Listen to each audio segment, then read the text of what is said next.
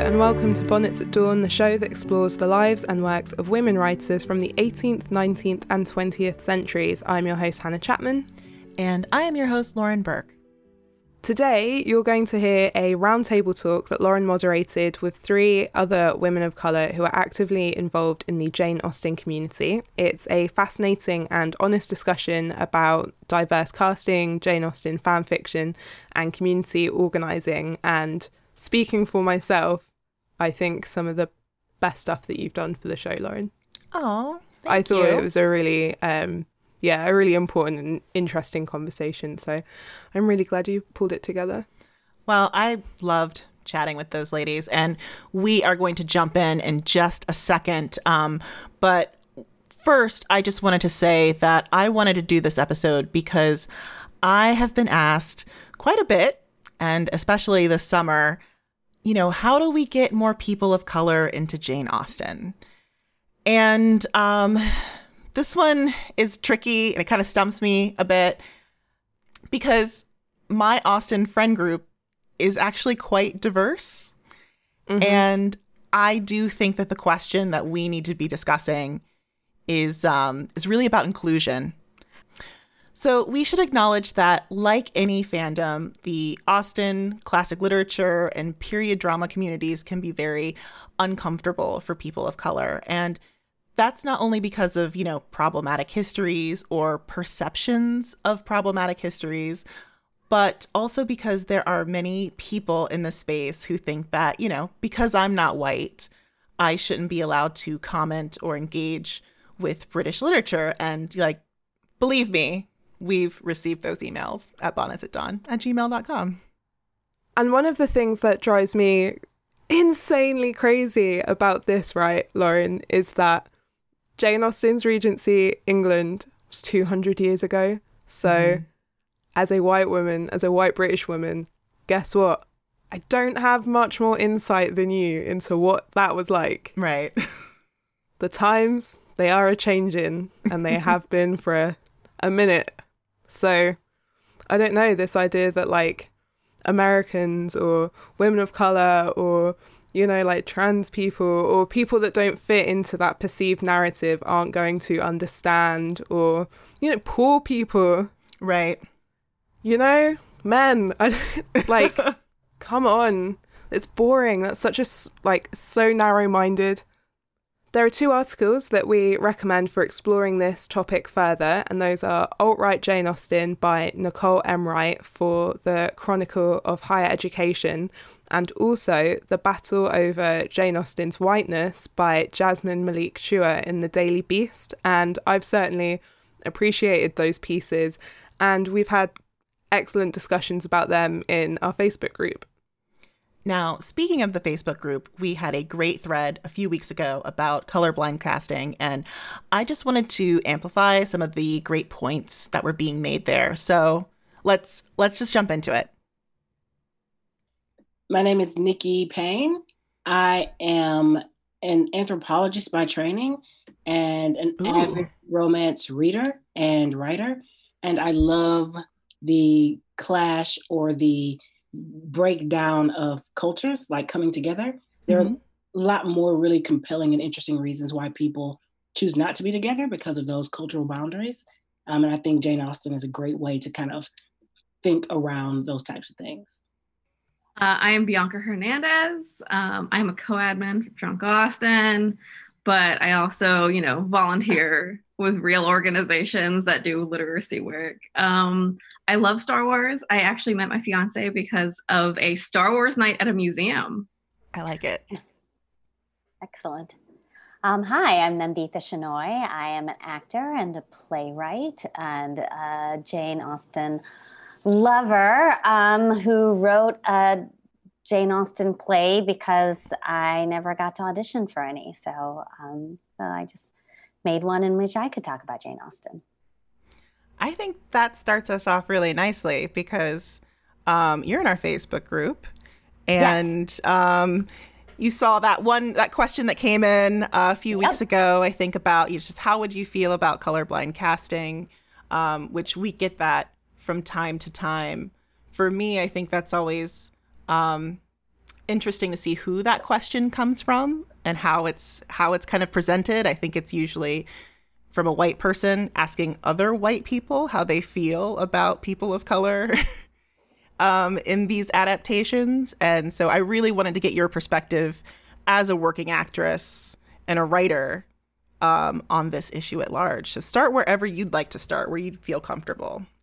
Well, I have, I think I was introduced to the Facebook group at the very beginning of the pandemic. So it's become like a pandemic place for me. And I do remember that post pretty vividly, actually, because honestly, that was the reason why I started writing. So I started in the theater as actually a dancer, and then became an actor, and then became a writer pretty much out of necessity because I just didn't feel compelled by the things that I was auditioning for. I didn't feel like I had that many opportunities.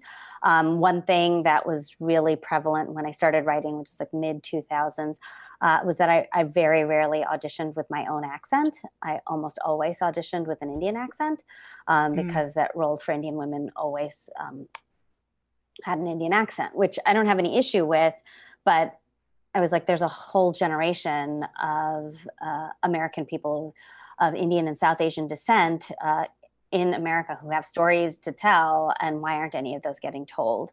And so when I wrote my first play, it was based on Northanger Abbey. And for me, just as a first-time playwright, I had written short plays, but then I was in this writers group that to stay in the group, you had to write one full-length play every year. So my first full-length play, I was like, well, let me take the source material that I know well as a leaping off point. And because I did love classics, I have an English major. I was an English major in college, and I was very much educated in that kind of Western canon tradition, but was never given the opportunity really to explore any of those roles that I grew up with. And I also really love Jane Austen because I find her to be a feminist writer. And I wanted an opportunity, A, to be able to wear a Regency costume, and B, to be able to talk about the things that I really loved about her. So I wrote a play that was a modern retelling of Northanger Abbey with a multicultural cast. And I guess thinking about, I actually just taped an interview for Chawton House talking about adaptation of Austen. And I think that something really interesting that happens in Jane Austen is kind of this friction with pop culture, because at the time, Jane Austen was pretty much popular fiction to read. And so my play has a lot of pop culture in it, pop culture references from that time. And now it feels like, oh my God, that's a period piece from like 2010 of all the references. But I just like that interaction. And again, I think it's something that should be accessible to any actor. And I would say in the 2000s, like I really never got to audition for anything. And I'll say in the 10 years since then, there's been a lot of change, and I, in fact, did the Kate Hamill adaptation of Sense and Sensibility. It was the last thing that I did before the pandemic, and then at Virginia Stage Company. And then I actually just did a reading of it last night for the Hangar Theater, which again had a super multicultural cast. And I just think that there's something really interesting and fun to be found, because we've had like a bazillion so-called purist interpretations of all of these stories. Like, why not do something different? Mm-hmm. Yeah, absolutely. So that's good to see that you've seen progression within the industry, or is it within just maybe just theater, or do you think it's touching other parts of the business as well for actresses? I was thinking about this morning before getting on this Zoom. I was thinking about The Great. I don't know if any of you've watched that. Oh, yeah. On Hulu. And I love that it's just a totally multicultural cast and nobody talks. They're just playing their characters and they're all fabulous. And it's just not an issue. And I think it's really interesting and fun and different. And why not? Why shouldn't we see something like that? You know? Yeah. Nikki, Bianca, what about you guys? General feelings or thoughts on the issue? Or have you seen progression as well? I definitely think there's a couple of things in here we're talking about. And one is, I think, for sure, it's the casting of people. And I think one thing is just like, yeah, we've seen the white adaptation a million times. Are we really going to say that, like, that no people of color are in this era? I think that's, like, part of it for me, too, right? Mm-hmm. Like, the people who, and that's the other part, it's how people talk about it. And I feel like some coded language when people are talking about it, going back to the root cause of, like, when we hear people bring it up, and they're like, well, it's not a pure adaptation. It's not the best. And I'm like, what you're saying to me, though, is I'm going to read between the lines and say, you don't like that there's, like purism is just like a bad word. Like, I just feel like it's just what they're meaning is white supremacist language to me. Like, when I hear it, it's just like, you want a Regency adaptation that has, or even a modernization. Like, I even have seen people talk about modernizations this way. And I'm like, no, like, Idris Elba could play Mr. Darcy. Fuck you. Like, you can't literally say, like, a Black person can't play Mr. Darcy. Like, I'm sorry. There are ways you can do it. There's also nuance, right? And going back to the, like, idea of, like, when you put this on stage and when it's there. I've seen at Oregon Shakespeare Festival in Ashland, I saw a production of Sense and Sensibility that was colorblind cast. And it was great. Like, it's a thing where it does not have to be an overt thing that suddenly it changes the whole meaning of something. But you know what? It means a lot to people of color to see any representation on stage. But also, there's some nuance that you can read if you want to, as a person of color, watching these things and seeing these tensions. Because, like, I think we started touching on a little bit about how Austin is so much about these spaces where there's tension between communities. They're like, having that tension and having that, especially today, and we've always talked about how theater can talk about these very political issues or these really important cultural issues. And I'm like, you know, casting, like, when I was watching that, I'm like, yeah, I could see how, like, a person of color as, like, Edmund would be, like, maybe potentially worried about bringing, like, a white fiance home, you know, like, to me, I'm just, like, in those spaces where I'm like, I know as, like, a Latina that, like, I was just like, oh my God, my fiance is white. It's going to be okay. And it's just like I think that, like, if people are so set in this purest way, then they forget that there are other perspectives. There are other people out there that also want to see themselves and their experiences represented. And I think part of talking about Austin is so much about, it's universal. We still think about these things. There are still terrible fuckboys like Thornton there, or like Thorpe and like, and Wickham, and they're like, these people still exist. Or like, there's a terrible Lady Catherine's that kind of rule your life. There's the Mr. Darcy who spurned you, but he actually kind of loves you. And like, there's all these universalities, but I'm like, to say that you have to have a pure white thing actually denies the universality of it. And it denies other people from having that place in that conversation, which is why I'm just like, you know, on Drunk Austin, I'll post like the fan casting of these different casts. And it's a thing that when I hear people saying, well, someone could never play that, and I'm like, I'm gonna unpack you right now and say, why are you saying this? Like, you can't, this is all, we preface this by saying it's a fantasy, but B, it's just like, have fun with it. Like, why do you want to deny other people from seeing themselves in Catherine Morland? Sonia Kamal came and talked to at one of my JASNA regional events.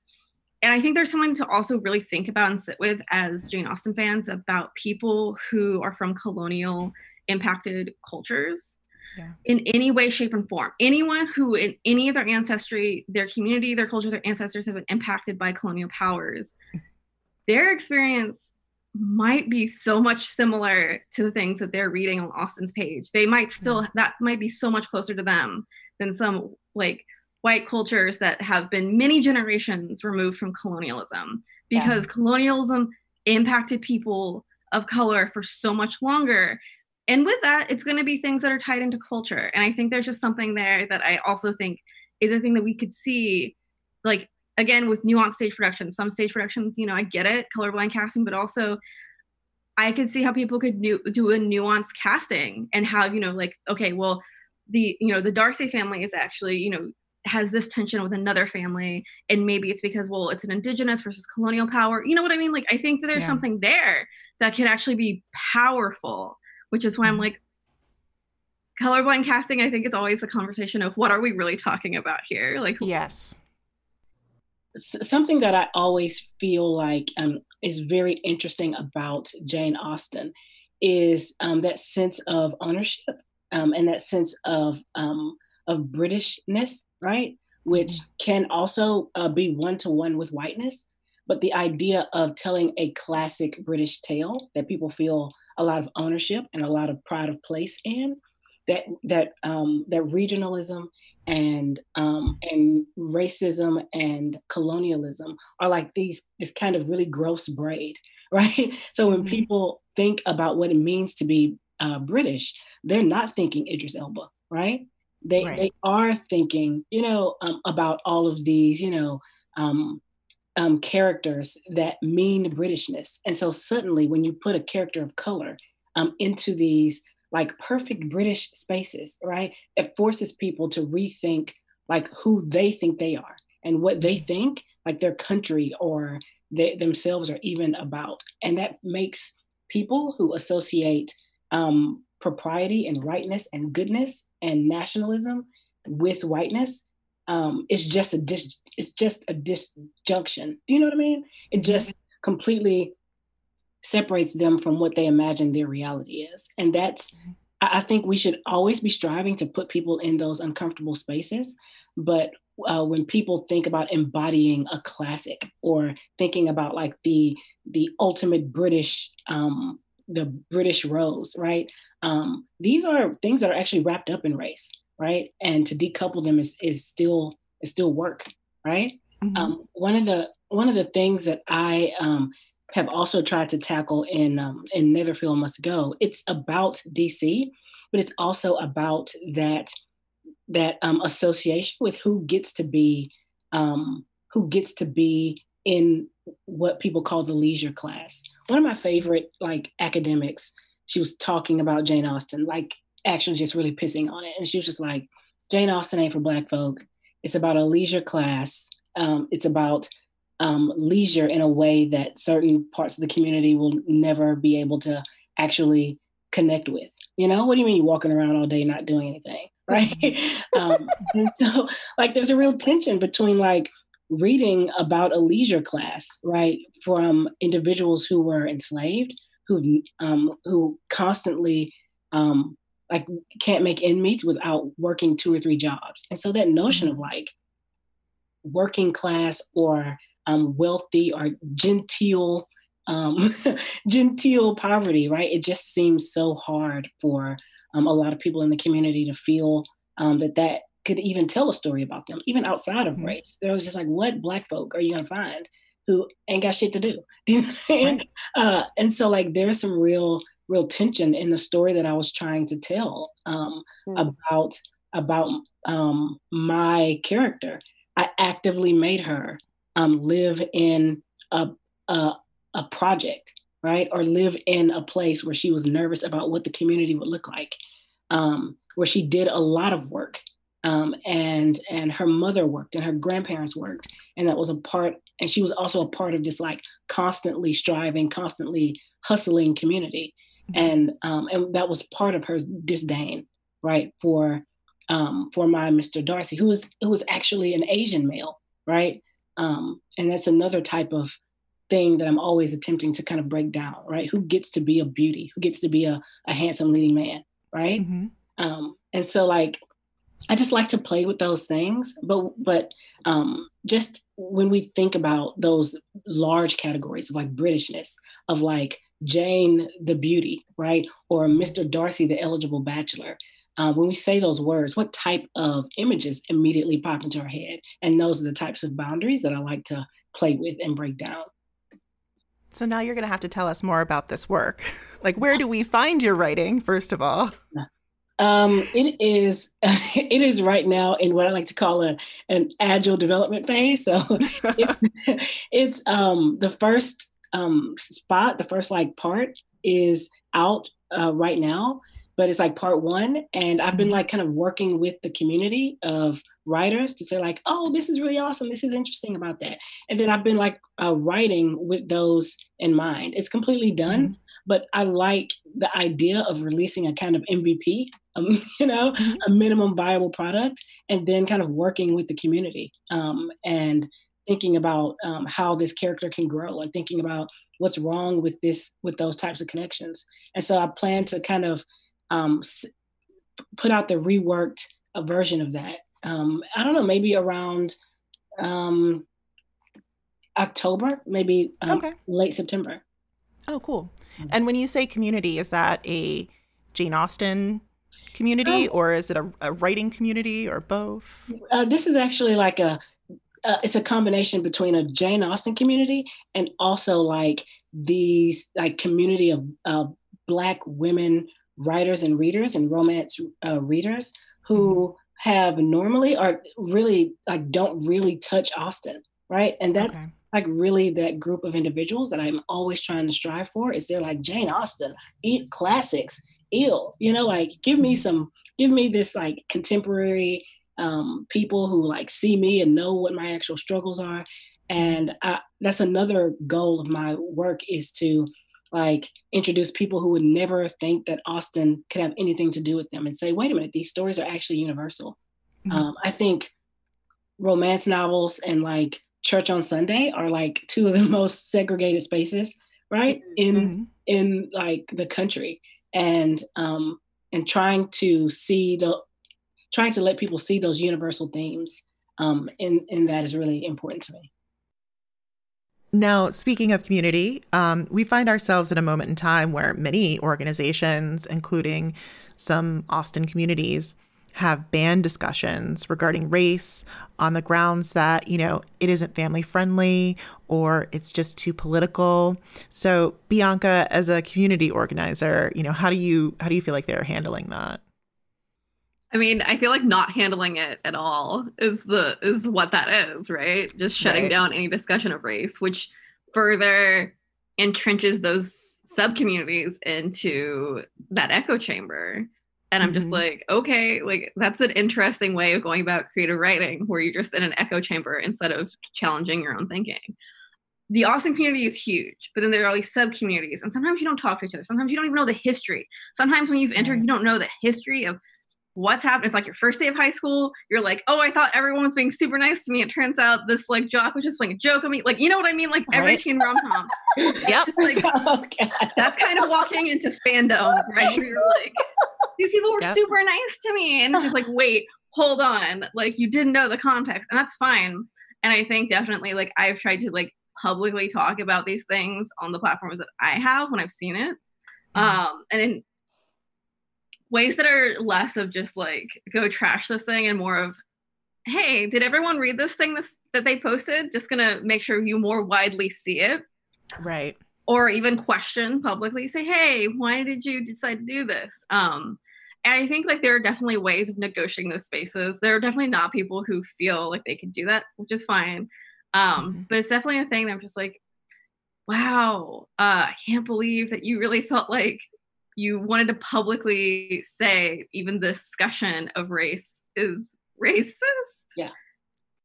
I find it so fascinating that at this particular moment in history that people are like, let's just not talk about it. I mean, everybody is talking about it all the time. How could you not talk about it? It seems so crazy to me to just feel like it's not polite. I don't know. It really felt like the posts that I have, because I'm not a part of JAF. And so I just kind of peeked in to see what was going on and was like, oh, interesting. And, I will call out my own industry in the same sense that there's a lot of times of like, it's just easier. It's just easier not to cast inclusively. And I also, I just want to go back to one thought about now the industry is actually starting to move towards either color conscious casting, where they're making these choices because of that friction that we were talking about before, or inclusive casting, which I think would be more like The Great, in which it's not an issue at all or really remarked upon. But the other thing is that also we have to look at who gets to tell these stories. And I think that's what's so lovely about the Bonnets at Dawn group and the moderation that you're doing is just that you are creating an inclusive space. And so the person who said on that thread, well, I'm a purist and I want this, no one was like, you're a jerk. But I was actually pleasantly surprised to see how many people were like, no, I would really enjoy that. This is why, this is what's interesting to me. And the amount of like response when I said, well, this is why I look for it. Otherwise I'd never get to do this fun stuff. And also just this idea of like, it has to go beyond casting. It can't be just, the actors, because generally actors are the least empowered people in the room. And I would love to see, frankly, more women at all get to direct Austen. And then, who's involved and like all the teams, why can't they? There's so much more depth to be found and had and explored and enjoyed. And so I really think that the moderators in these other groups that we're referring to, that I don't know intimately at all, but I think they're really turning down an opportunity to have a very rich conversation and talk about the way, again, to go back to what Bianca said about like this constant idea of like Jane Austen being universal. But when you say universal, do you mean only universal for white people? Like, right. Universal is for everyone. And, what Bianca was saying about colonialism resonated so much for me, because I feel like all of those marriage themes in, which are so ad nauseum in Austen resonate for me as an Indian American person. In my culture, marriage is extremely important. And I do experience a type of pressure that is much more akin to a Jane Austen novel than any of my white American friends whose families have been in this country for generations. And so there's so much there, but it honestly shocked me when I looked at those posts to be like, wow, you're just going to be like, let me stick my head in the sand and say no. I will say it really brought me back I'm a very light-skinned Black woman.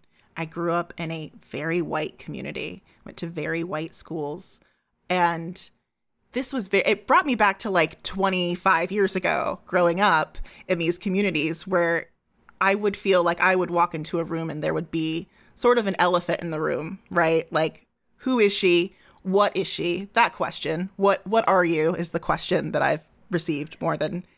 People are nodding. Has everyone gotten this question? Yes. Mm-hmm. What are you? Bless me, but I just, I've heard that a lot. And then there's also been the other thing of like, just don't mention it because we don't want that tension in the room. Don't mention that you're Black. Don't bring up any of these issues. It was like, just be polite and keep it moving, essentially. But what about the tension that causes you? One of my favorite JAF authors, a white woman, Abigail Reynolds. She was people were having a discussion about about how polite society, right, and like how people acted or behaved, particularly women of the time. And one of my favorite comments or posts from her was like posting this tea set that women in Victorian times used that was like all of these, it was an anti-slavery tea set. And it was like, this sugar is honey and it's not sugar because we don't like fuck with slavery, right?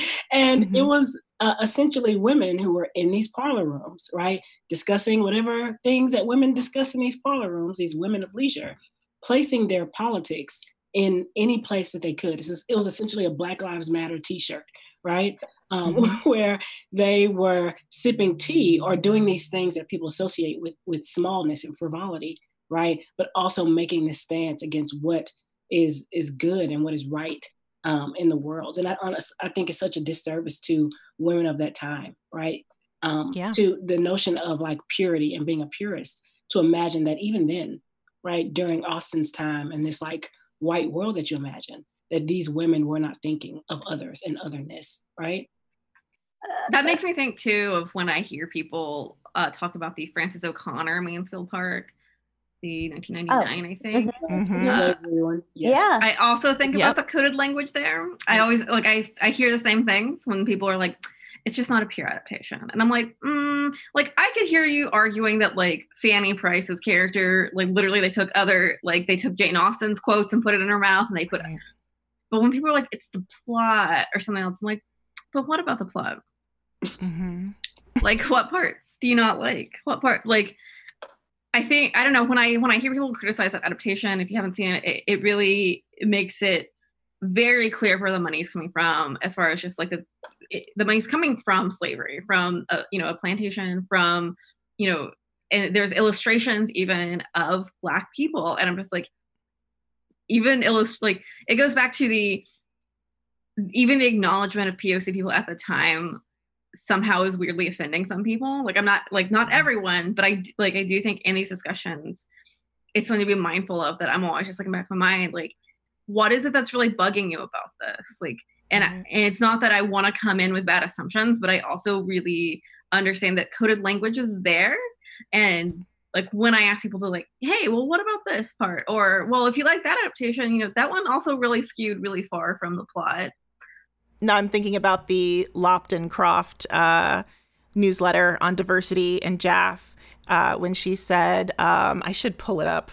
I'm probably going to misquote Sarah terribly, but it's something along the lines of the escapism that people need to feel in these stories. And do they need to have people of color removed from these stories in order to fully, escape and feel comfortable? Yeah.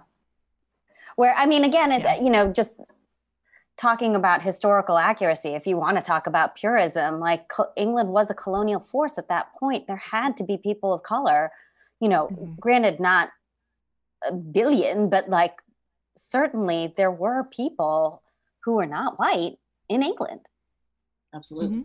And it's so bizarre to me to have this constant sort of, I don't know, just like like the word purism really, really bothers me, because I'm just like, it's a text from 200 years ago. And like, how do you know what is pure? Yeah. And we know that like, we would know, like we read deep into her letters and all this, and like the news article she would have been, like, we would know she would for sure have awareness of other places. But we also know from her text, like Sanditon, like we have set up with a Black heiress, and I'm just like, we're never gonna know how it ended, but we know. But she's there. But she's there. She's there, and Austen gave her power in a way that other heroines didn't have in her previous text, and I'm like, that's important.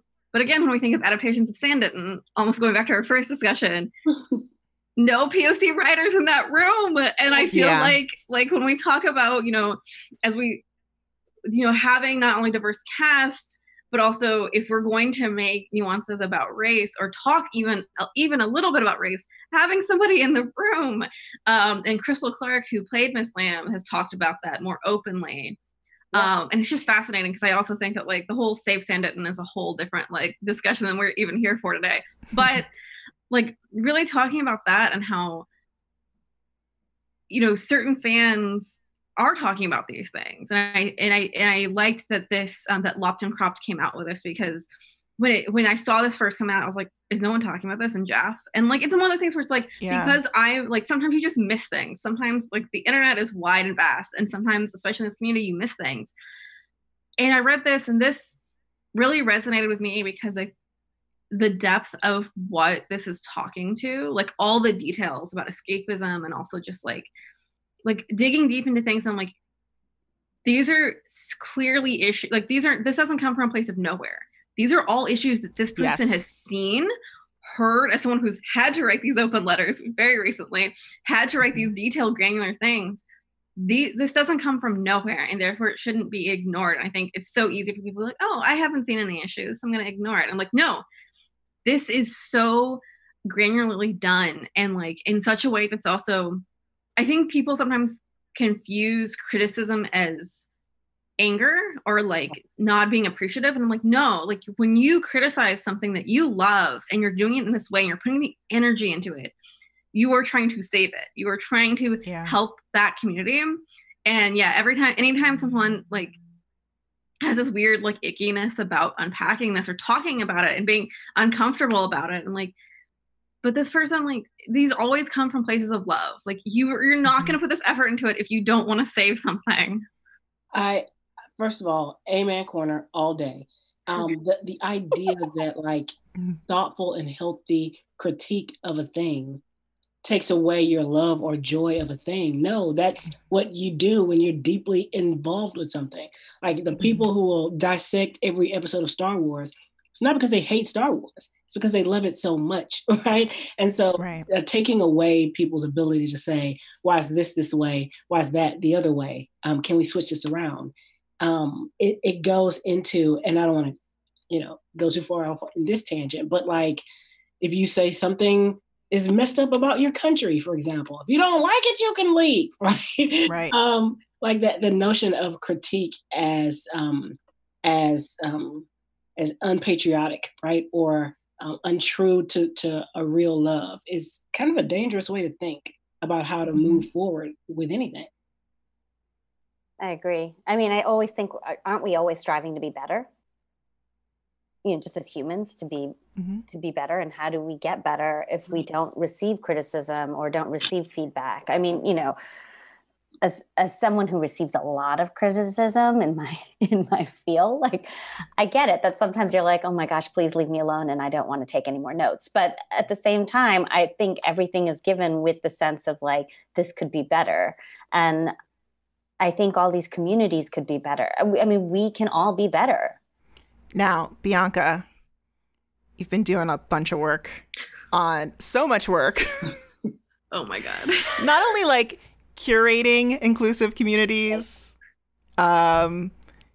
helping them sort of get there, already established communities already get there. Talk to us about some of the work that you've been doing with Drunk Austin in this community. With all of it. Well, with all of it. There's too many things to even mention. So many things. I want to say too about Drunk Austin, Robin is the co-admin and she's actually been like so supportive too. Like, and I think like, before the last few months, especially, we both were really supportive of each other. We'd be like, hey, FYI, I saw people saying this about this post. I'm going to dive in. I'll deal with it. Like, don't worry. Like if we see little fires, we deal with it. Like we take time or if I'm like, hey, I'm like doing something really stressful right now with work. Like if something goes, just, I'm not going to be as available right now to like moderate, but I think the first things that we saw, and this goes into a little bit of intersectionality, I guess, when we really need to step in and be like, no. Like, this is no longer just a fun meme page. Like, we have to make it overt. It was anytime I posted anything about feminism, people got very upset. They're like, we still get DMs about like, Jane Austen wouldn't have talked about blah, blah, blah. So you shouldn't either. Right. And I'm like, this is goodbye forever. Like, there are levels, right? Like I talked about how there are some comments that'll be like, can you explain this? But there's some comments that I'm like, you are not worth my time. Especially when it gets to like, if people are just using like hateful, like violent language, I'm like, I'm going to insta ban you, goodbye.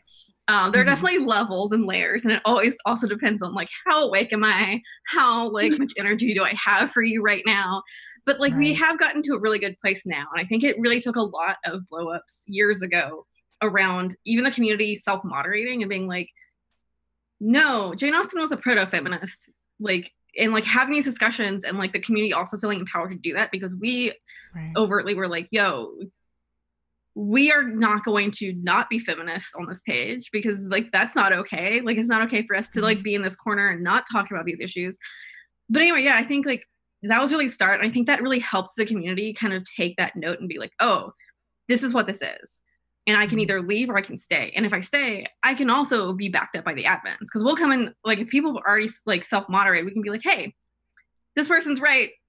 Stop that. You stop that. They were right. Like, don't call the admins on this, because we're going to like say that like they were right in correcting you, or they're right in challenging your thinking.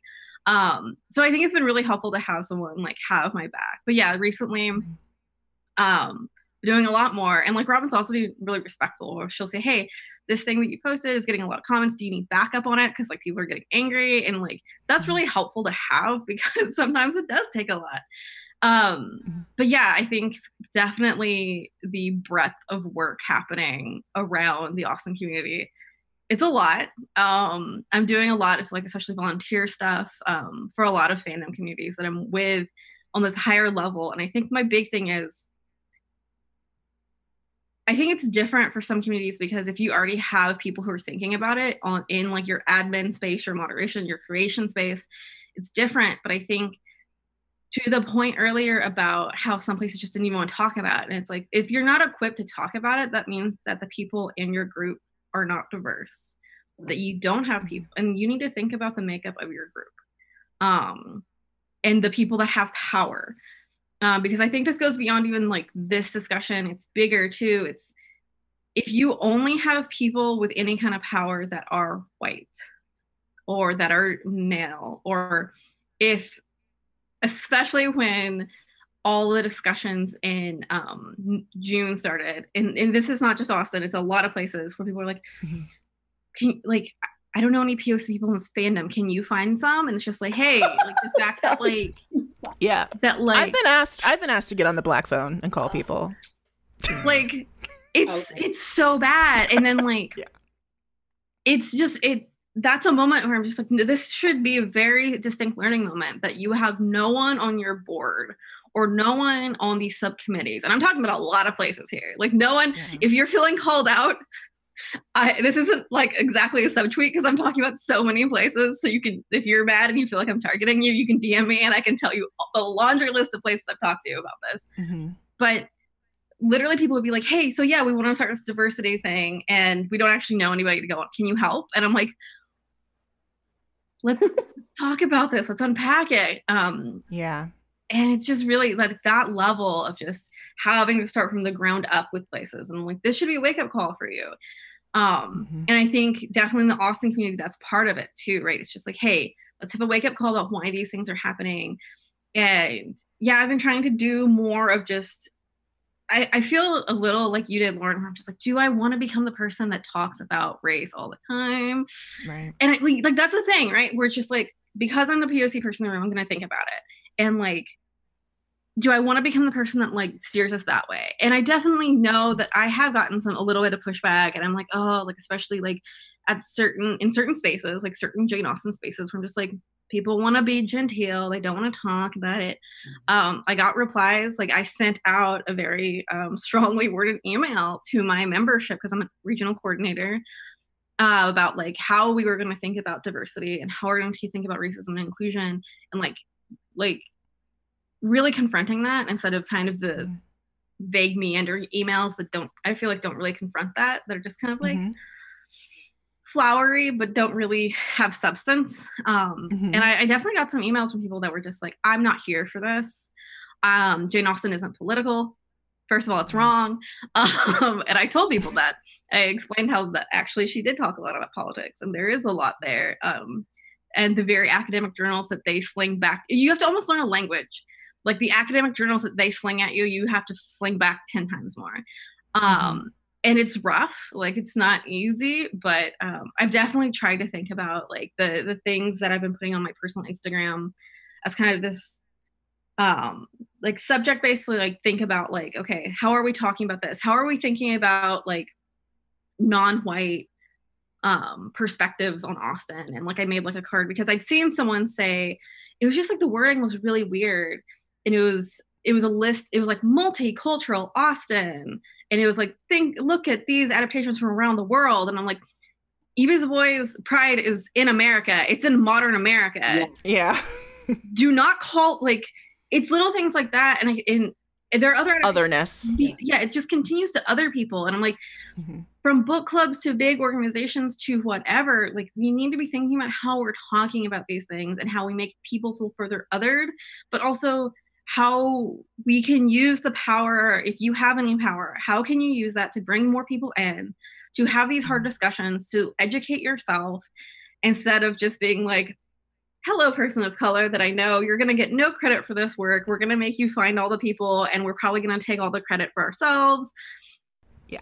Or also, that's very important. I just want to underline that. Very important. Or it's also a siloed thing. I feel like when I talk to people about this in different organizations, it's like, well, this is the diversity, like, this is our one discussion a month or quarter, or this is like this is the one thing we're doing. This is the committee, or this is the one thing that we're doing. And it's just like, it has to be far reaching. It has to be, you know, all across everything. And when people don't realize, like, I think it's really hard. I think especially too when we talk about Jane Austen community, where people are just like set in their ways. I've heard a lot, like when I brought this up before in certain Jane Austen spaces about like, hey, this person said something that was actually racist. And they're like, well, you know, they're a product of their time. Right. You know, in their time, it was okay. And I'm like, you know, it's really fascinating that we can give space in the Austen community to be like, we are constantly learning about the newest white soup recipe, but heaven forbid you learn better terms that aren't racist. And I'm just like, we can't have both. Like, we can't have this weird space that like holds academia up here, which academia is not without its problems. And I think that's also part of me trying to verbalize like, hey, we have to unpack all of it, right? Because unpacking that like the Austen community like ethos, but we also need to go to like, where are the places that we're like, well, this is like the epitome of Jane Austen knowledge. Like, this is a Jane Austen scholar, so they're an expert on it. Because I wouldn't be like, I would not be considered an expert, but I feel like a vast majority of Austen people, and that's fine. But it's also a thing where I'm just like, I love empowering like my members in my region. Like, I've had some members who I was just like, come on, like, give me a 15-minute talk. You love this one niche subject in Austen. Talk about it. Because, and I feel like I felt this more in like my little book clubs than I have on like the bigger scale. When you have individual people talk about stuff and how personal it is to them, it goes back to like Austen's universal, and like it adds so much to the text when you read that. And I can't imagine living in a world where like I wouldn't have heard the different perspectives from people and like how passionately they talk about Austen because it's so close to them. Because I was like, you're not an academic.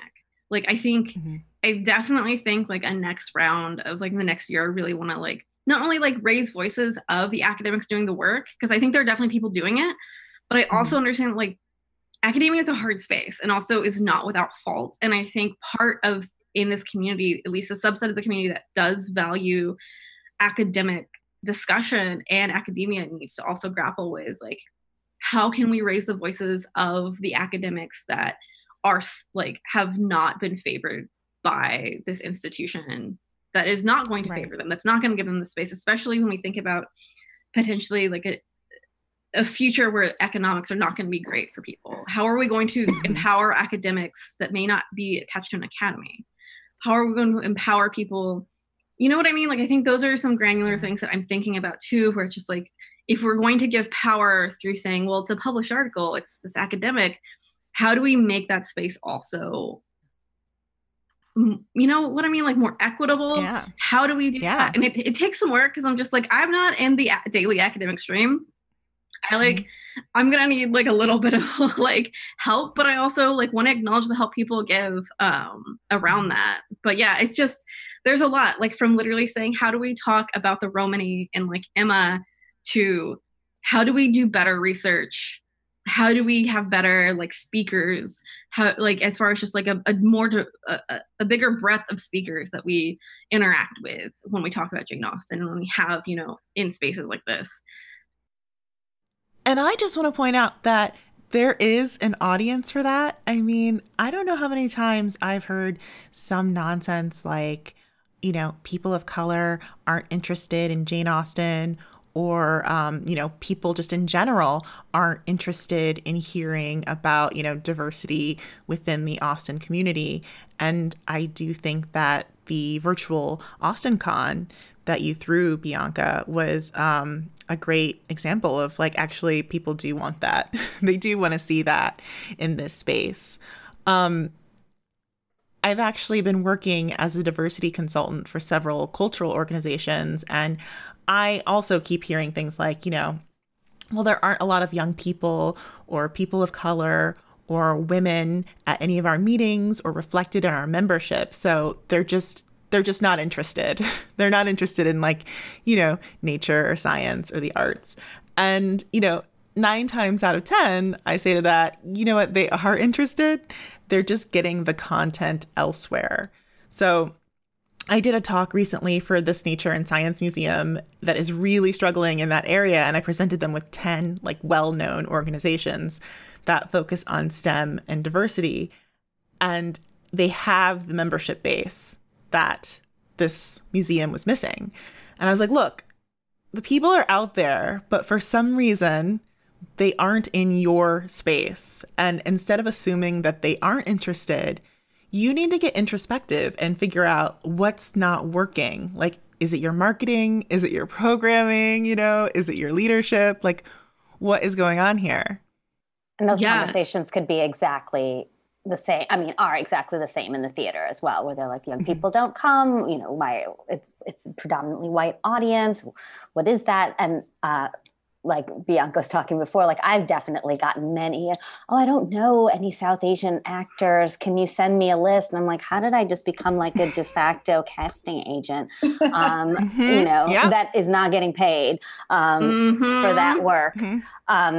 So, I mean, I think that that's the case in so many cultural spaces, not just literary, not just theatrical. I'm sure in the visual arts, I'm sure in so many different arts and culture, there is this overarching kind of only white people do it. So I'm like, no, there are lots of cultures that do all these things that you're doing. And unless you go out and open your doors to them and welcome them in, you're not going to have a more diverse membership, for lack of a better word. And also having been someone who's also been kind of brought into predominantly white spaces is kind of hey, let's mix it up a little bit. I think there's a big difference between being invited and being welcomed. Yes. 100%.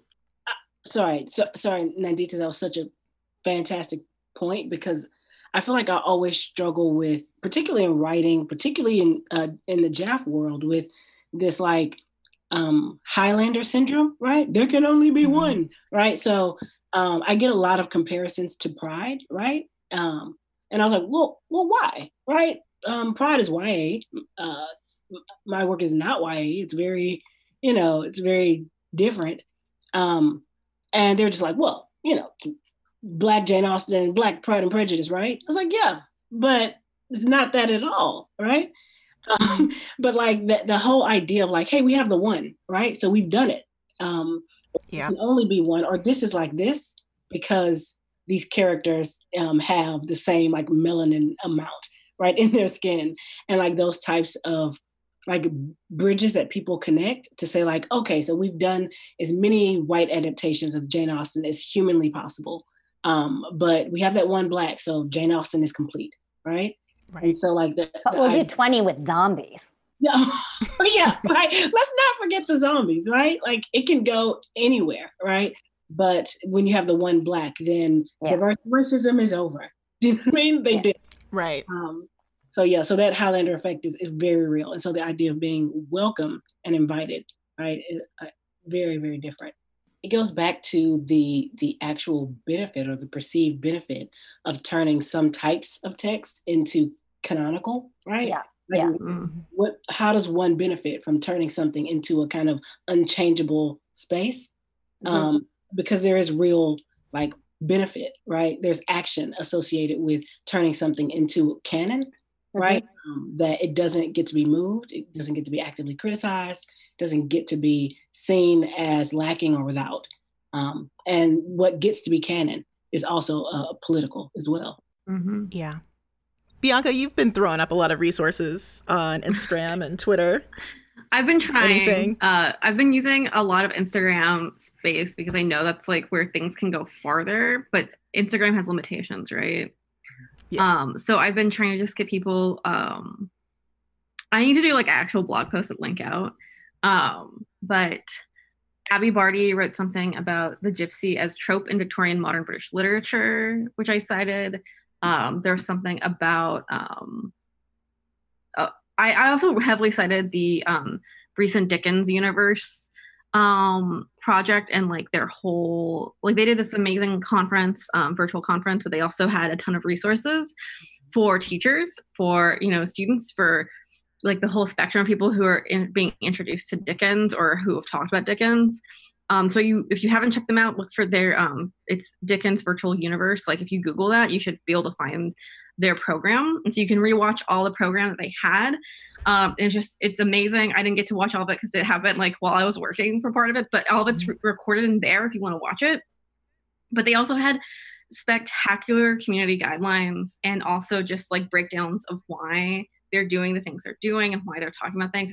And specifically the thing about that I bring back to Austin is like they were really breaking down, like, don't use the terms that were like slurs or bad from the text. Like we know that like today we should not be using those terms. There are other ways to talk about these issues.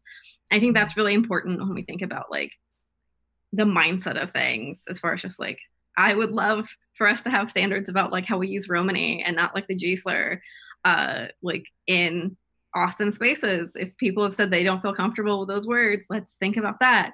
Or even, I think what was really important too in their thing was breaking down like how we should use like enslaved person instead of a slave, and like how we should think about the terms we're using and the power dynamics there. And like, I think people are trying to get there. And I think like that was just a really good standard and like explanation that I think is really useful for a lot of this space. I know Dickens is a little after Austin, but I do think that there's a lot there that still makes us so much sense for this community to really sit with. Now, we are just at the end of our allotted time, but I do want to ask you all if you have any, final Austin thoughts. And the one thing that I just want to add to this conversation is just that the reason I was so attracted to Jane Austen initially was that it was one of the few canonical texts that featured women. Mm-hmm. So that's, again, like why I'm like that. I imagine most of these Jane Austen communities grow from that desire to see strong female-centered stories. So to kind of then be like, but just white women, is very strange to me. I know I sound like this, just the very naive person on this talk, being like, I can't believe it, even though I've been in the theater for 100 years, telling people, it would be interesting if you had some diversity on stage. But yeah, I guess I just think that so much around Austin communities is about foregrounding voices that are not normally foregrounded. And so it really astounds me to then put a break on that at any point. Yes, there's lots of women's stories to be told, and there are lots of women of lots of different races and backgrounds and sexual orientations and abilities and all kinds of things. And why wouldn't you, after getting a taste of what it's like to have a female protagonist, why wouldn't you want more? I want to say that I fell in love with Jane Austen by way of a fantastic protagonist, Cher, from Clueless. Yes! Yeah, of course. I loved her best friend, Dion. I loved how they turned this like LA school, multicultural, right? With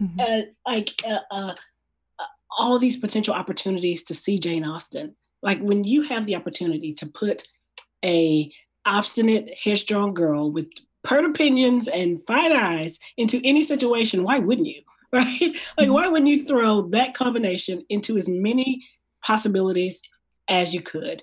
And I think if you're a lover of Jane Austen, you get excited about what that could look like in space, right? Let's do it live, right? I mean, like you get excited about what it could look like. But to see that shut down is, again, like Nandita, it's curious to me, like why?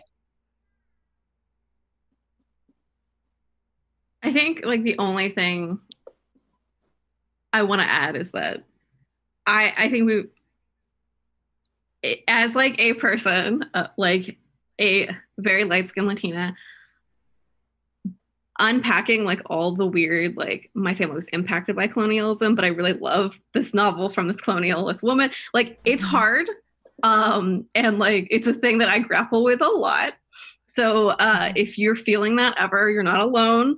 Because I know that like sometimes it can also feel, whether you're in physical spaces where you're the only person like you, or especially if it's like an all white space, or where, especially in families where they're just like my dad is always like, I've moved the same books for you like every 3 years. Like, why do we still have these same books? What is, I don't understand. Where just like people aren't, they don't get your nerdum. They don't get like what it is about this. Like, there are people out there, because I think like for me, I grew up like, and I didn't have a lot of community around this kind of stuff. Like there was Star Wars community that I could easily find, or like Harry Potter community, but there wasn't like a Jane Austen community that was really accessible, but that also reflected me when I was growing up, or like a classic literature space. And I just want to say, like, there are nerds there, like that you can find a space. It might not be in the physical realm, but like there are definitely places out there that you can find like your fellow nerds that you can like feel like you can like take off that jacket that's like that kind of keeps you a little bit restricted and keeps you from being able to talk about things the way that you feel comfortable with. It might take some time, but like I hope that there's something at least by now out there, like whether it's like Bonnets or Drunk Austin or something, because I think that like the one great thing about the internet, there are a lot of bad things, but is that like we've all been able to find community in some way and also build communities that we aren't seeing.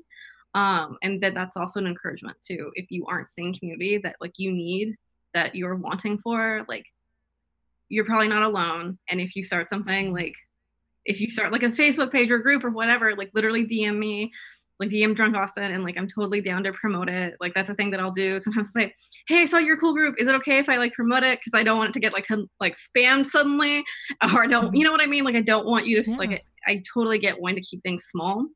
But yeah, I'm totally down to like encourage people to like just live your best nerd life, but also like if you don't feel safe yet, like I'm down to talk to you about like where you could find safe spaces and like how you can also encourage safe spaces in your communities, because I know it takes a lot of work and I know it's really hard. I work in social media professionally. So if you ever have questions about like even how to start Facebook pages or how to like do any of this stuff, or how to have like a virtual Jane Austen convention for 2 days suddenly, let me know and I will like totally teach you how to do it, because I am that crazy person that's like, yes, you have the tools and they're mostly free, and I want you to feel like you can like access this, but also do the programming or do like find a community that like works for you. I love that you put that out there, because I do see a lot of conferences and events happening, and I am always, I came from the comics community, and I feel like I've been one of those annoying people within that community for many, many years, saying, hey, where are the women on the panel? Where are the people of color? Like, why is this all white guys? And again, it comes back to people going, I don't know. I don't know where they are. I don't know how to find them. It just happened, or these are the people that were willing to do it. And I'm like, we're putting ourselves out here and constantly. And so just please pay attention to that. But be mindful. Maybe include some of us in, leadership positions. Ooh. As an idea.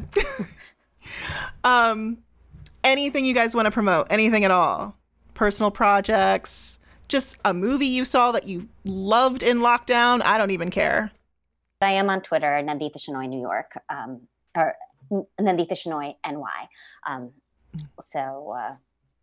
Yeah. Well, I have written a novel called Netherfield Must Go.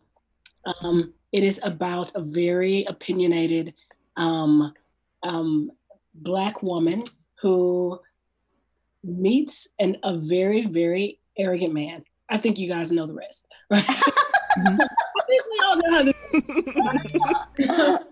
I'm excited about it because it matches a Black woman with an Asian man. I'm excited about it because it is romantic in the way that I like to see romances, where people are really struggling with what it means to love this type of person. And I'm also excited to talk a little bit about what I'm doing in the future. So I'm writing a persuasion in space, right? It's going to take place on a near Earth satellite in orbit, where those sectors are associated with social class. And I'm just very, very excited about that, about my next project. But Netherfield Must Go is out, and I'm excited about it. Follow me on Instagram at Black_Jaff. It's just literally a picture of it's just about Black Jaff. It's perfect. But I wish it were, but it's just fun Jane Austen quotes and ridiculous memes, and that's it right now. Sounds great. I mean, that's it. I want to know all about this persuasion in space. You have my attention. Oh, I'm so excited about it. I'm so excited about it. Oh, Sector 1743 is never going to be the same. Sign me the fuck up for this. Like, directly into my veins. This is everything I've ever wanted. See how excited people get when you give them something new to work with? Yeah. You can find all of my stuff. I'm a co-admin from Drunk Austin, so if you follow us anywhere, you can DM, find me there.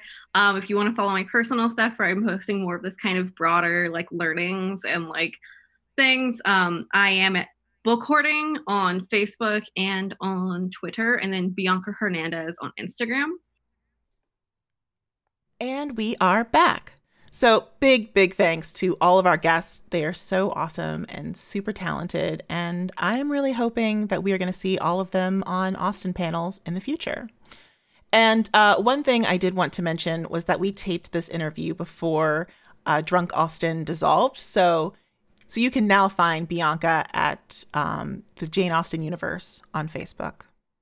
You spoke quite a bit about the universality of Austen in that discussion, Lauren, and I don't want to like point out, but just like reiterate, like shout for the people at the back of the room.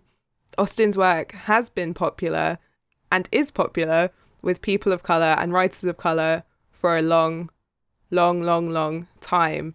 And we have seen diverse adaptations like Pride being described as trendy or new, like, you know, and they say the same with like comic books, or it's like a phase, or it's, you know, it's like they'll do anything to get people to read now, or like what's wrong with just the text on its own. It's gatekeeping, guys, when you say that, by the way. You're not being accessible. And I think it's worth pointing out just also the historical influence that Austen has had on authors like Alice Dunbar Nelson and Frances Harper. And on that note, we will be discussing the influence of authors like Dickens, Charlotte Bronte, and Jane Austen on Victorian-era African-American writers later on this season. And I know that a lot of our Austen listeners tend to only listen to our Austen episodes, but I do hope you'll check some of those out, especially next week, because we're going to be discussing The Woman of Colour, which is an epistolary novel written by an anonymous author. We're joined by special guest Kerry Sinanen, and I promise if you loved the Mansfield Park read-along, you are going to like this episode. Yes, I am very excited about that episode. And if you disagreed with us during the Mansfield Park read-along, you're going to hate it. Yeah, probably. Now, one last thing before we wrap up here, I just wanted to point our listeners to a couple of articles. One that I mentioned during the discussion was the Lopped and Cropped newsletter, How to Incorporate Diversity into JAF. And Nikki also mentioned the sort of Regency era ladies who would protest sugar, which is fascinating. And to learn more about that, then you should check out a piece called Serving Tea for a Cause in Lapham's Quarterly by Tricia Matthew, who was a guest on our Mansfield Park series. And I will be posting those links on our socials, in our Facebook group. And Hannah, where can you find those on the internets? You can find us, as always, on Instagram and Twitter at bonnets@dawn. You can email us at bonnets@dawn@gmail.com, or you can join us on Facebook by searching for Bonnets at Dawn.